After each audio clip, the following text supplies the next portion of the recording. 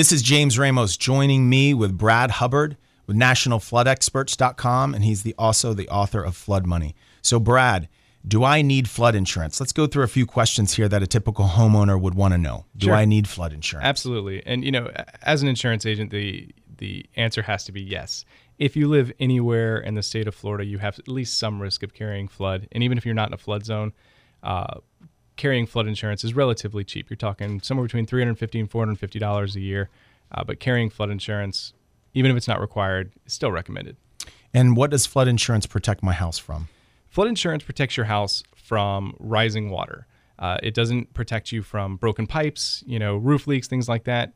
Only rising water and only affecting 2 or more acres or 2 or more properties. Any exclusions that one should look for? Yeah, they only cover the structure. So if you have a pool, a screened enclosure, a porch, landscaping, driveway, dock, none of those things are covered. They only cover the structure to be rebuilt. And then before a storm, what would you recommend? Before a storm, depending on the if severity. You're in a flood zone. Yeah. If you're in a flood zone, sandbags, they're really not a bad option. They also have flood panels that you can buy. These are things that you have to prepare for. You can't just, hey, there's a storm about 2 days and I want to get some flood panels. But for a couple $100, you can do a lot better protection for your home than, just driving away and praying. All right. Well, if I'm in a hurricane and I have homeowners, what does it cover? The homeowner's insurance will cover everything that happens to your home with some exclusions. There's 40 pages of fine print, but it does not cover flood. So any wind damage, any wind-blown water, all that's covered.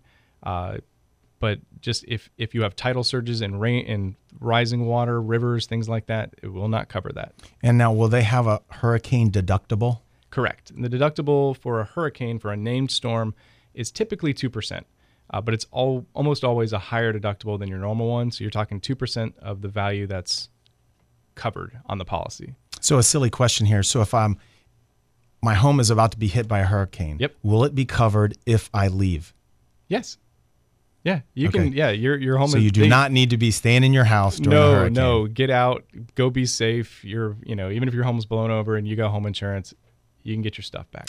All right, so there's a named storm. Storm hits my home. What should I do after the storm? Well, I get back home. You get back home, start cataloging, start taking pictures. And actually, one really good thing to do if you are leaving town, walk around your house with your cell phone and take a 2-minute video. Just videotape everything in your house, how it looked before you left. Do the same thing when you get back. Then you can really look at it and document, the damage that you've had. That helps out claims adjusters. You tell them that you had 7 TVs in the house, and they're like, sure you had 7 TVs, but here's my video showing it. Or if you have really, high-end clothing, videotape your closet. Look, I've got 17 suits in here. Things that'll help an adjuster to make sure that you are made whole from the insurance. Well, great. We're here with Brad Hubbard. This is James Ramos with Move With Me Radio. A couple things to note immediately. After a hurricane flooding, immediately notify your insurance company of your loss and submit a claim. Take inventory of your personal possessions and property. Keep detailed records. Obtain repair estimates from trusted contractors. Keep receipts and negotiate. Thank you very much, Brad. Thanks, James.